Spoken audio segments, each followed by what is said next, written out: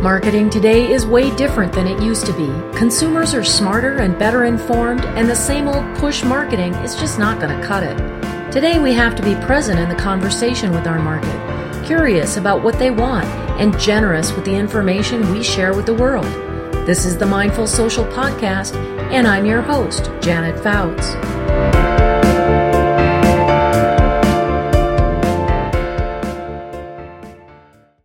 Even though we're talking about digital marketing, old school's always got a place, right? And I'd like you to introduce yourself a little bit, Roxanne, and tell us a little bit about your background. Well, I'm delighted to be here. And if I may interrupt first, I just want to thank you, Janet, for inviting me on here. I so admire how prolific and focused you are across so many different genres, and that's why I guess I feel like a soul sister with you, because going into my bio, same thing. I've had numerous careers. That's the benefit of being an older person. And so let's see, a little bit about me. I'm co-owner of a company, Barefeet Studios, with my partner, Shane Robinson. He started it about 15 years ago, maybe almost 20 years ago, digital software company, internet-based. And I, at the time, was a health coach for Johnson & Johnson and got offered a job as a marketing advisor. And I said, I'm not a marketing person. But the person who hired me said, you've had your own business for 20 years. I've watched you in action. You know marketing better than a lot of academic marketers. And so off I went, leaving the health field into marketing, internet, etc. I love the internet. I think it's the most spiritual place on the planet.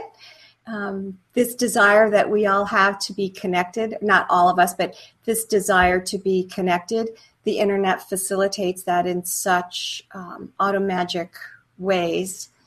And I just love it. So that just has, the internet's basically sucked me in for the last almost 20 years.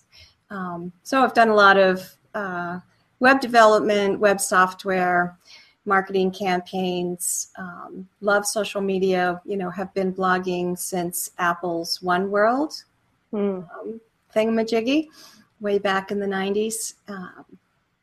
And underneath all of that has been this lifelong love of consciousness. So I would say that's really my true love in life, and I've kind of kept it in the closet and worked privately by myself, for myself, and just love that that's a topic that is so juicy right now. So I have a call. I went to Berkeley for college, graduated in the 74. So was fortunate to be there at a time of great change, disruption, and still got that in my blood. And now we seem to be going through kind of a backwards disruption, I think. We're seeing a lot of people that are going very old school. They're using actual paper to write on. But we're also seeing people that are saying, I'm not going to carry my smartphone with me during the day. We're seeing kind of a technology rejection and a movement towards being more one-on-one social and more aware. And I think that's what's really brought this mindfulness and business kind of full circle around. You can go back to Jon Kabat-Zinn, who really started working on this whole MBSR, mindfulness-based stress reduction for executives. But, now you're seeing companies like Google and Aetna and lots of smaller companies as well that are teaching mindfulness to their employees to help them kind of deal with the stresses of day-to-day work life. And my interest is really about how, yes, we can do that in our work life, but then how do we carry that over into marketing, and how does that apply? So what do you think about that? What's your take? Well, I think that, I agree with what you've said. The internet's kind of like chocolate. It's this really wonderful thing, but, it takes a while to figure out, when you're overdosing on it. And, Arianna Huffington has been great. She was one of the first really high profile people to come out and say, yeah, I don't take my phone to the bed anymore. And I think that it's not so much, it's a lot of those individual practices. For me, it's very easy, especially with mindfulness as well as with social media. It's one thing I think they have in common, to look at it from aside, as an aside, and see what makes sense. But it's really very different to apply it in one's own life, to apply it in one's own business. Because at its core, mindfulness believes that we're all, spiritual beings having a human experience, not the other way around. And that changes everything, literally. And I hardly ever use the words all or nothing, everything, never. But it means for me, for example, one of the things that I put in my blog post is it means being willing to abandon fear-based marketing. And that really, I think, is huge. All of the product, I think maybe not all of the ones I have seen of the product launch formulas that are so big right now in the information product space are about fear-based marketing. Mm-hmm. Find their point of pain, find their point of fear, lure them in with something that they can't. And it's that being snookered in the back brain sales methodology. And so if we're going to really, that for me is in conflict if you meditate for 30 minutes in the morning and then you go out and say, how can I trap people in their fears to buy my product? Exactly. You're allowed to do that. I'm not judging it, mind you. It's just for me. You help yourself. For me, that's not where I want to be. Right. I really want to be in customer relationships with people who are, wanting to act based on conscious desires, not on unconscious fears. Mm-hmm. Mm-hmm. I had a wonderful show with Ted Rubin last night, and I think he really epitomizes this, because if you talk to Ted anywhere on social media, he always responds, and he responds very mindfully and very thoughtfully. And then if you meet him in person, he's amazing. He's such an open and generous and very wonderful person. Mm-hmm. And it's really all about walking the talk. And I think that's the thing that, really is interesting to me, is that, we're saying we're being all mindful in the office, and, we're being conscious, and we're practicing metta and reaching out to the world. But then when we market, bam, there's a switch. Mm-hmm. And we have to figure out ways that we can incorporate that. And in social media marketing, I think it's easier because we're kind of led to think that we're here for relationships. We're not here just to make you scared and snooker your back brain. Yes, I agree in general. And we have established these buzzwords of authenticity and truthfulness and, being allowed to show up with your flaws. And in fact, sometimes those posts are the ones that get the most traction because people can relate to the real person.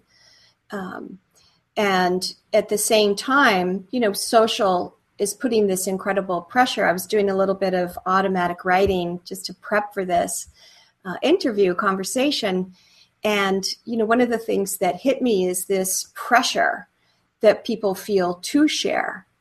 People like myself, I have felt this pressure. I'm a natural sharer.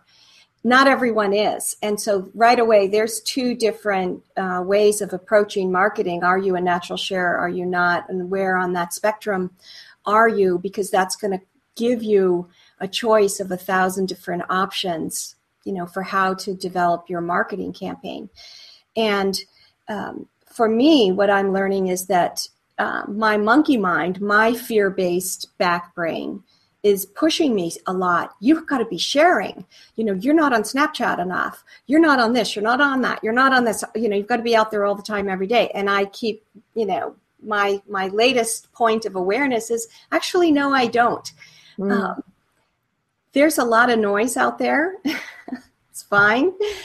But what I'm trying to get to is to really, be more and more and more finely tuned into sharing because it makes sense for me in this moment, and not feeling the pressure to have to share all the time. Yeah, I think, for me, it's a challenge because as a consultant, I have to know all of these networks, and I do know them.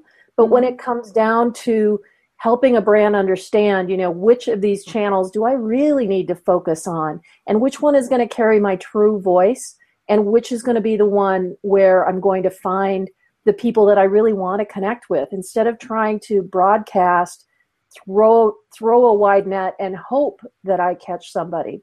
It's that old concept of don't boil the ocean.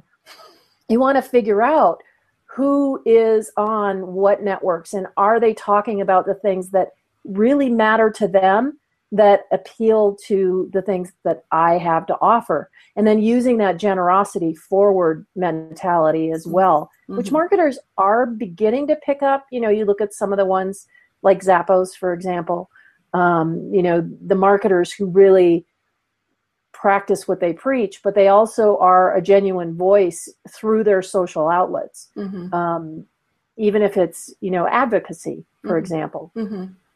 Right. People are being more willing to expand this. What kind of it boils down to often for me is this notion of humanity. And, for so long, there were sort of like two things I think that developed for each person from the individual, point of view.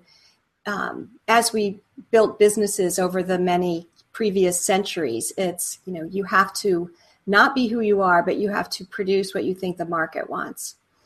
And you also can't show who you really are because, there's this feeling that so many people have, just that core human experience that we're flawed, that has just come as part of this territory that we're really breaking up right now. And that then leads to, well, then my business, what do I do with my business? Well, my business has to put lipstick on the pig and make this thing that we think other people want, and we hide the flaws of that because our business becomes our survival. If I can't sell my products, I can't make money. And then the way the back brain thinks about that is, well, then I'll die. And so literally, we don't think that when we're sitting in a meeting, but that is the energy that is under the table in a meeting when a company is planning strategy, when a company is looking at their quarterly numbers, when a company is, deciding to expand or contract. And without naming that energy and without, allowing practices to really out that energy and say, well, wait a minute, is that really true?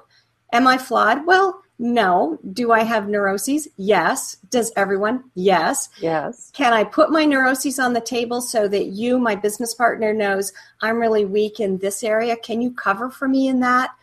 And then vice versa. To me, that's a very specific, practical way to bring mindfulness into a business relationship.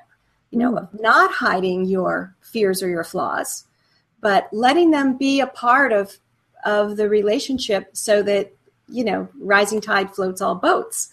Right. Well, and isn't it a lot harder to hide those flaws now when everything is transparent? Whether we want it to be transparent or not, it's really pretty transparent that your customers and your competitors will come out with things that may put you in a negative light or may point out your flaws. And so we have to deal with those things, right out in public. And sometimes that's really a challenge, but sweeping them under the rug is no longer an option. So we have to think of a way to do that intelligently and with some heart. Right. Well, and I think that starts with us. Gandhi said, be the change you want to see in the world. And,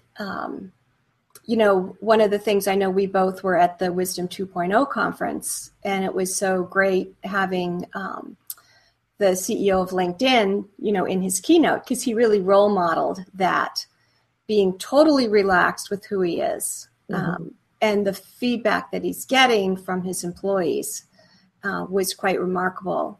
Telling of that, I don't remember all the details. People can watch the videos of his interview, but I'll link to the videos. And it really, and I think this is the most, if there were any takeaway, I would say, start within. Mm-hmm. That's where each person's power is.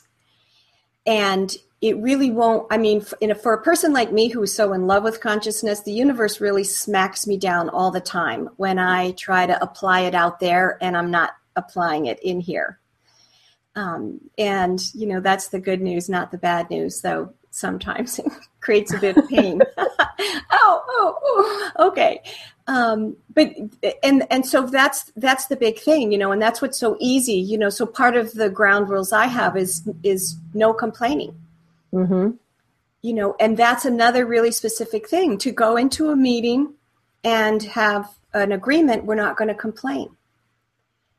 Everything that we think is wrong, that should be changed, that we failed at, that whatever, we're going to reframe how we talk about that, because our language is so powerful. Mm-hmm. And it's the one thing that we literally have on the tip of our tongues and at the tip of our fingers all day, every day.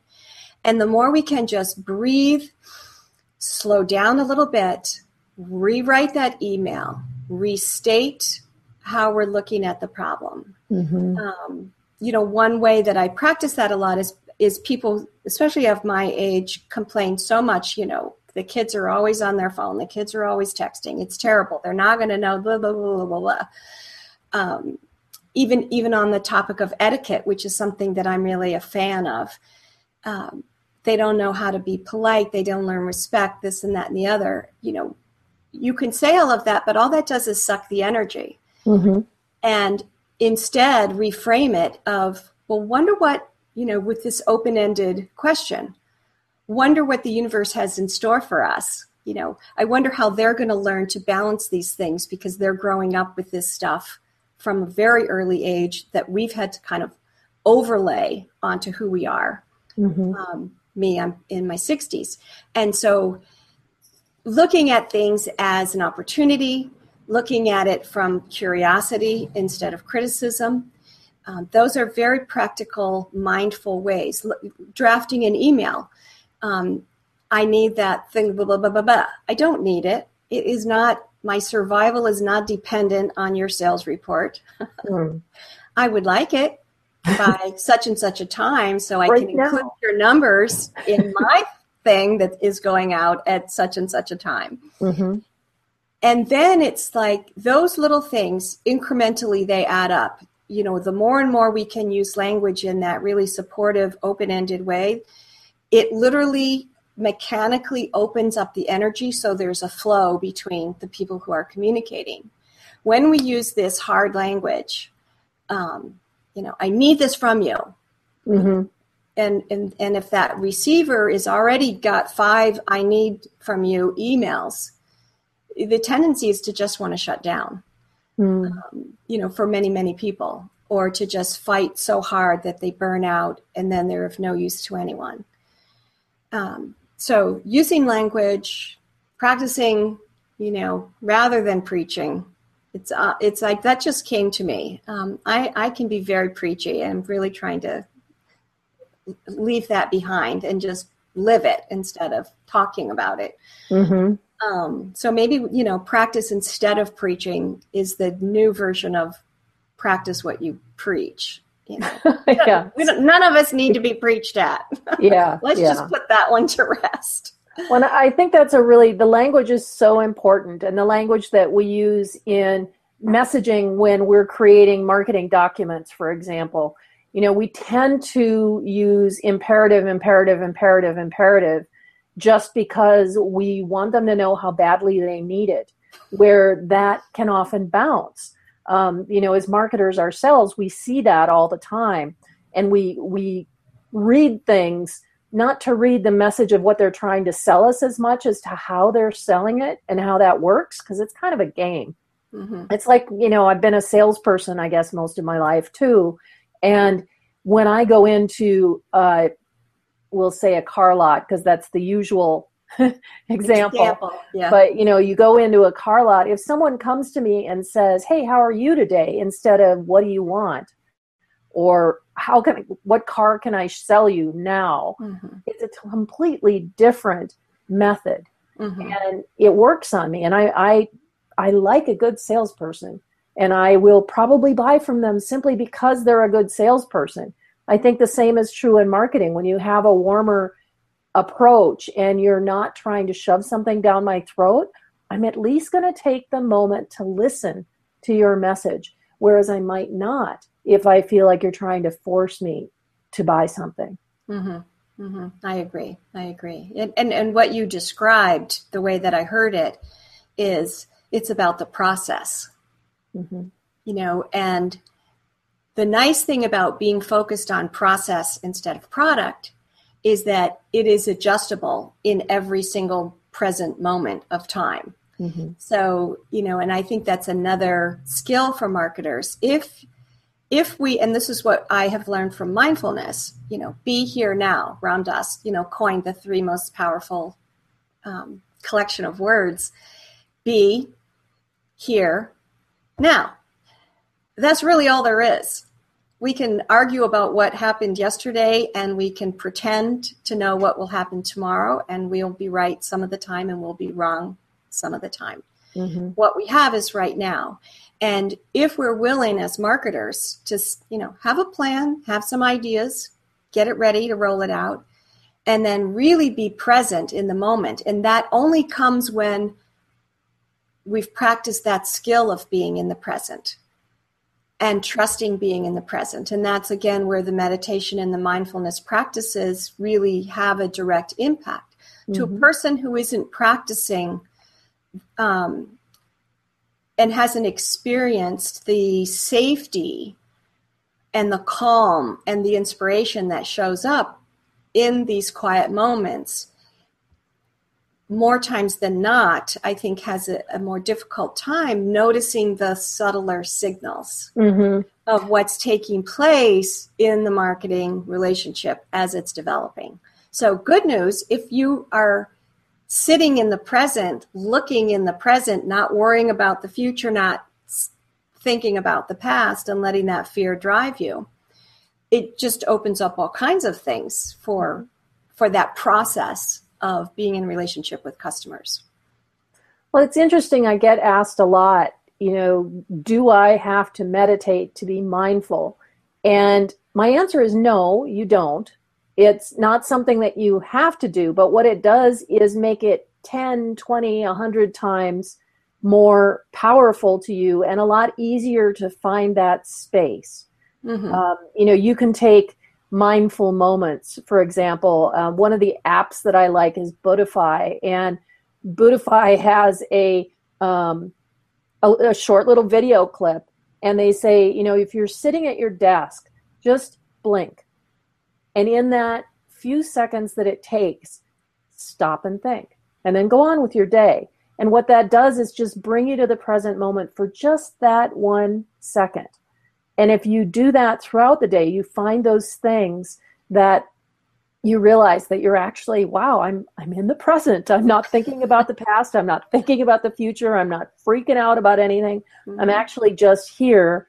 That it helps you root. It helps you focus. It helps you center. And that's where you could start. Eventually, we'll pour you the virtual Kool-Aid and you'll start meditating, because it really is something that opens a lot of doors for you and helps you stay centered. But I don't want everybody to think that in order to practice mindfulness, you have to meditate, because it scares the hell out of a lot of people. Yeah, I would agree. I don't think anybody has to do anything. A story that I've told a few times, maybe this will be the last time I tell it, but I was at a 100-hour yoga teacher certification course back in the 90s. And, we were all loving it. We were completely immersed in the experience. And at lunch, people started talking, and, the chatter was, oh, if only everyone in the world did yoga, imagine how the world would be. And, I did my sort of buzzkill rocks, and I just said, I don't really think everyone in the world needs to do yoga, because that is the beauty of humanity, is this incredible diversity. And everyone is different. For some people, high intensity exercise really throws them off. And I learned that, years before when I used to be an aerobic instructor, and I thought everyone should do aerobics to live happily ever after. But I learned, no, not everyone should. Some people do much better with quietude. Some people do much better with high intensity exercise and everything in between. So I think the only thing for mindfulness really is this word pause. Just being willing to pause. However you want to do that, whenever you want to do it, as often as you want to do it, just try the pause. For me, adding a little breathing in there is, like the power formula for pause. Because the nature of our being will take care of the rest of it. And then going into meditation, or then going into this or going into that, those become options for people to explore, or prayer, or, contemplative anything, walking, typing. And everybody has their own mix. If you're a cyclist, you're very often very focused on what you're doing at that time, but you're also enjoying the world around you and, thinking about the bigger picture. But it all depends. We all have different ways of finding a way to focus and take that pause and, take a mindful moment just to be there. Right. And the more you can build those in, the better. To me, the way that appeals to, like you were saying earlier with the email, with marketing messages, for example, just thinking before you respond, just stop. Because it's very easy to do knee-jerk responses through social media. You can see a tweet and respond to it in a second and realize that you've misinterpreted what the people on the other end thought, or that you have responded in a way that maybe wasn't appropriate, or maybe didn't answer the question that was really being asked. Because we can't always know what those questions are without giving it a little thought, or maybe even asking for clarification. So there's a lot of things that you can do in that way that increase your communication level and decrease your canned responses. I'm a big advocate of losing the canned responses. Right. I agree. We can't stand them when we get them. So right. But I think it's worth, pausing here and just acknowledging that we've had centuries and centuries and centuries of neurological, mechanical programming of our mind-body complex to respond, to fear in certain ways based on survival instincts. And, I think that's why a lot of the work that I do is about helping people separate literally their back brain from their forebrain, or what I like to call the adult consciousness and the kid consciousness, or what some people call instinct, which is the old versus consciousness. There's a lot of different ways to think about those two aspects of our being. And when we have that fear response, and we let the kid, or the monkey mind, as the Buddhists call it, or instinct do the responding, we're just basically opening the carton of milk and pouring it on the floor. That is a mess in the making. And for me, I really like frameworks. That's part of coming from a software background and the way my brain works as a bit of a systems analyst. I like these frameworks where I can say, oh, kid me really wants to tear into that person because they are wrong. But adult me can come in and say, well, what's that really going to get you? And as you said, what's that person really trying to ask? And that's where that curiosity, being curious rather than critical, comes in. Well, if my survival isn't on the line, wonder what's going on with them. How can I be of help? Do I need to ignore that and let them have their thing and then come back later? We always have so many more options in the moment than the back brain thinks. And again, the back brain is small, it's tiny, it's instinctual. It hasn't had all of these consciousness software upgrades that our adult selves have had, and that many of which are acquired through sitting quietly and through pausing. It's like, oh, that is when these aha moments show up. They also show up, riding, at your maximum speed on your bike. It doesn't have to be physical and mental and emotional pause. It really, and this is something else that's just coming to me right now, it's just kind of like pausing one of our systems is enough to create space for that aha to come in. Yeah, I like that a lot, creating the space for the aha to come in and actually being able to respond. And we are prey animals. We respond to flight or fight. And which are we going to do right now? But if we could just stop for a second and realize that we aren't being treated as prey at this particular moment in time, and really give it some thought, because the responses can be so knee-jerk and so the negative response that you make right now in that second before you stop to think reflects on you for a very long time. Because it's taken out of context at some point later through social. And the thing is that even though we think of social media as this immediate environment, no one is going to die if you don't respond to a tweet in a few seconds or in a few minutes or even in a few hours. If you have to go collect data, if you have to talk to somebody, if you have to just take a breath before you respond, then you can do that and be much more thoughtful and much more positive and, interact with that person in a way that is really going to make a difference for them too, because people really respond when you respond generously and kindly to someone online. But if you snap off that response, that's going to be maybe a little less better received. Right. So my kid mind, my monkey mind was listening to you. And she jumped in and she said, well, no, there are times when you have to respond to a tweet and someone could die. Didn't you hear that story of that person that was in that prison and blah, blah, blah, blah. And so, I say to her, yeah, that's a good example. But what Janet is saying is that most of the time, and again, it takes consciousness to be able to discern, is this critical? Is this not critical? So that's another aspect of, building the skills that I think are required to make us really rock star marketers in this day and age. And one of those skills is discernment. And if you let the back brain do the discerning, that's the metaphorical pouring the milk on the floor. You're making the mess for yourself versus what you're saying. By all means, most of the time, 99.9% of the time, it isn't a life-threatening situation.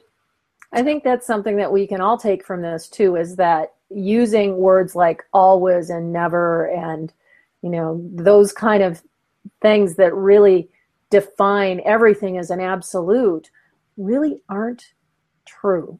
No, most of the time. That really, the way I think of it, I actually wrote an ebook on this, so maybe I'll put a little plug in there because I'm so bad at that for myself.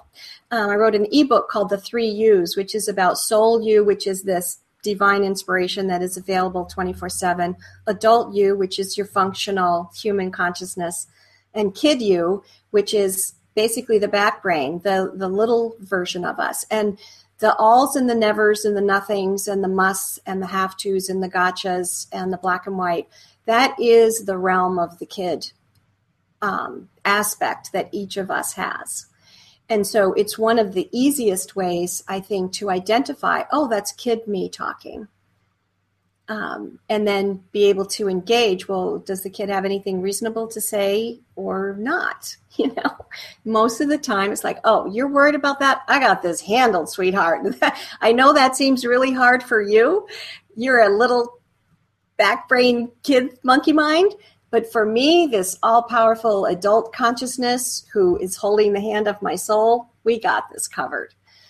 And it's another one of the reasons. Thank you for making that point. It's one of the things I love about language because, wow, there's, like 10 words or so that are instant wake-ups let me have my pause here. And I think there are words too that are instant lockups, and some of them obviously are always, never, must. Mm-hmm. Right. Right. Those kind of things they put up a wall right away, and figuring out how we can use those words less, which I'm not very good at yet. We're all practicing. This is all so new, That's why we call it practice. Exactly. So Roxanne, if you were going to give advice to someone who is in marketing and really wants to expand a little bit and practice mindfulness in some small way, what would you recommend that they do? Well, I'm thinking that for this audience of people who are watching this, they're probably more techie than not.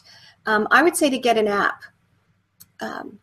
because you've got your phone with you all the time anyway. And so why not start using technology to support these habits you want to build, rather than letting it suck you down that rat hole of, worrying about everyone else in the world is doing. I wrote a blog post on it. You mentioned Buddhify. I've been a user of Insight Timer for the last 7 or 8 months. I discovered it last summer. I love that. It's kind of an old-fashioned app in a lot of ways. There are guided meditations and things in there, but mostly I just use it to have the gong sounds for starting and ending my silent meditations. And so that's an awesome app, Insight Timer, at Insight Timer. Actually, I found that one through you because you tweet every time you use it. Yeah, so it has this, it's a San Francisco developer that it's recently been bought by 2 other guys who live in Bali. Nice. Anyway, so it's kind of infused, even though the interface is kind of old school, PC-ish looking. There's nothing glamorous about the interface of the app, but it just works, it does what I want it to do, and it does have some social features built in that I can automate. And I like that. One of the reasons I like that app is I like meditating with other people. But I don't want to have to go anywhere. So I get to meditate with other people virtually, and there is definitely an amplification of the vibe when you are going into a quiet space with more than one person, more than one soul. And so, I have mine on. It sets to, I'm starting a X minute meditation. Come and join me. Another one is Calm, calm.com or @Calm. It's a beautiful web-based interface and also an iPhone app that does many of these similar things.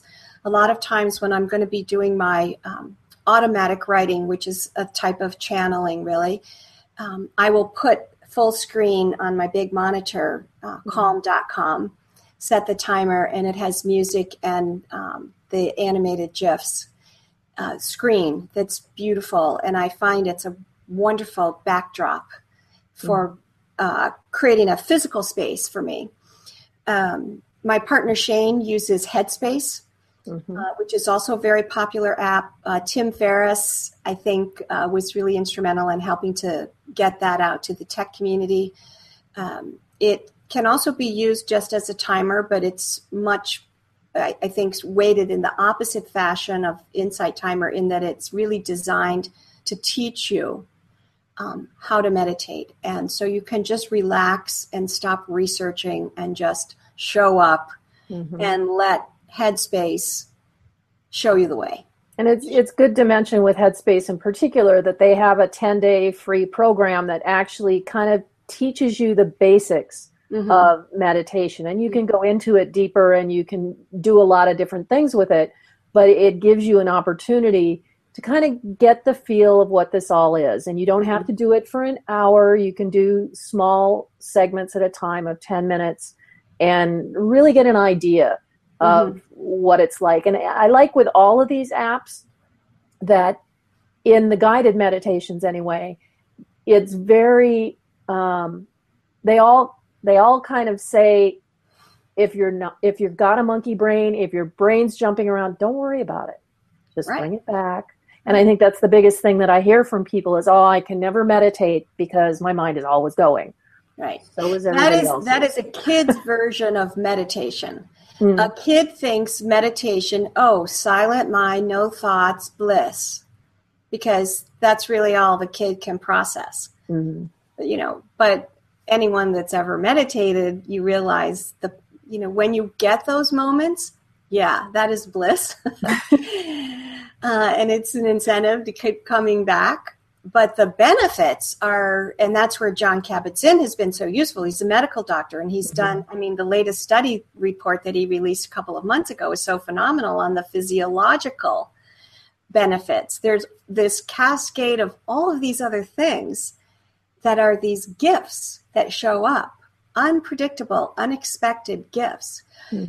And it is a very meta experience, because as you stop your judgments of yourself, the easier it is for the mind to relax. And it's a very self-reinforcing kind of experience, which I love, and to me, that is the metaphor for life. When I stop judging myself, things get easier. If I'm finding that I'm having a hard day, let me turn that, reverse engineer that. Okay, where am I being hard on myself? And that's where my kid shows up. I just know, I recently read a book, Mindset, Carol Dwyer, Stanford psychologist. And even though I'm like this huge Pollyanna optimist, most people like, enough with it, Roxanne. My kid is not that way. She is on me 24/7. And I noticed after just the first day of reading the book, I only read the introduction before I fell asleep. I noticed when I woke up the next morning, my self-talk, I'm tired. You didn't get enough sleep. You stayed up too late. You should have gone to bed earlier. You're going to have a terrible day because you didn't get enough sleep. And it's like, well, wait a minute. I haven't even gotten out of bed yet. And you've got it all figured out. And right then I just said, wait a minute, I can change this right now. And it just, now that hearing myself say that, it's like, well, that's dumb, of course. But how many times, how many moments we have the chance, moment after moment after moment after moment, all day long, to have that conversation with ourselves. And that is a muscle building. Yeah, that's where the pause comes in. Wait a minute. I'm going to I don't want to feel like crap all day. That's your opinion. I'm jumping out of bed right now. I can't wait to get in the pool. That's going to vibe me up. And, I'm in charge of my day.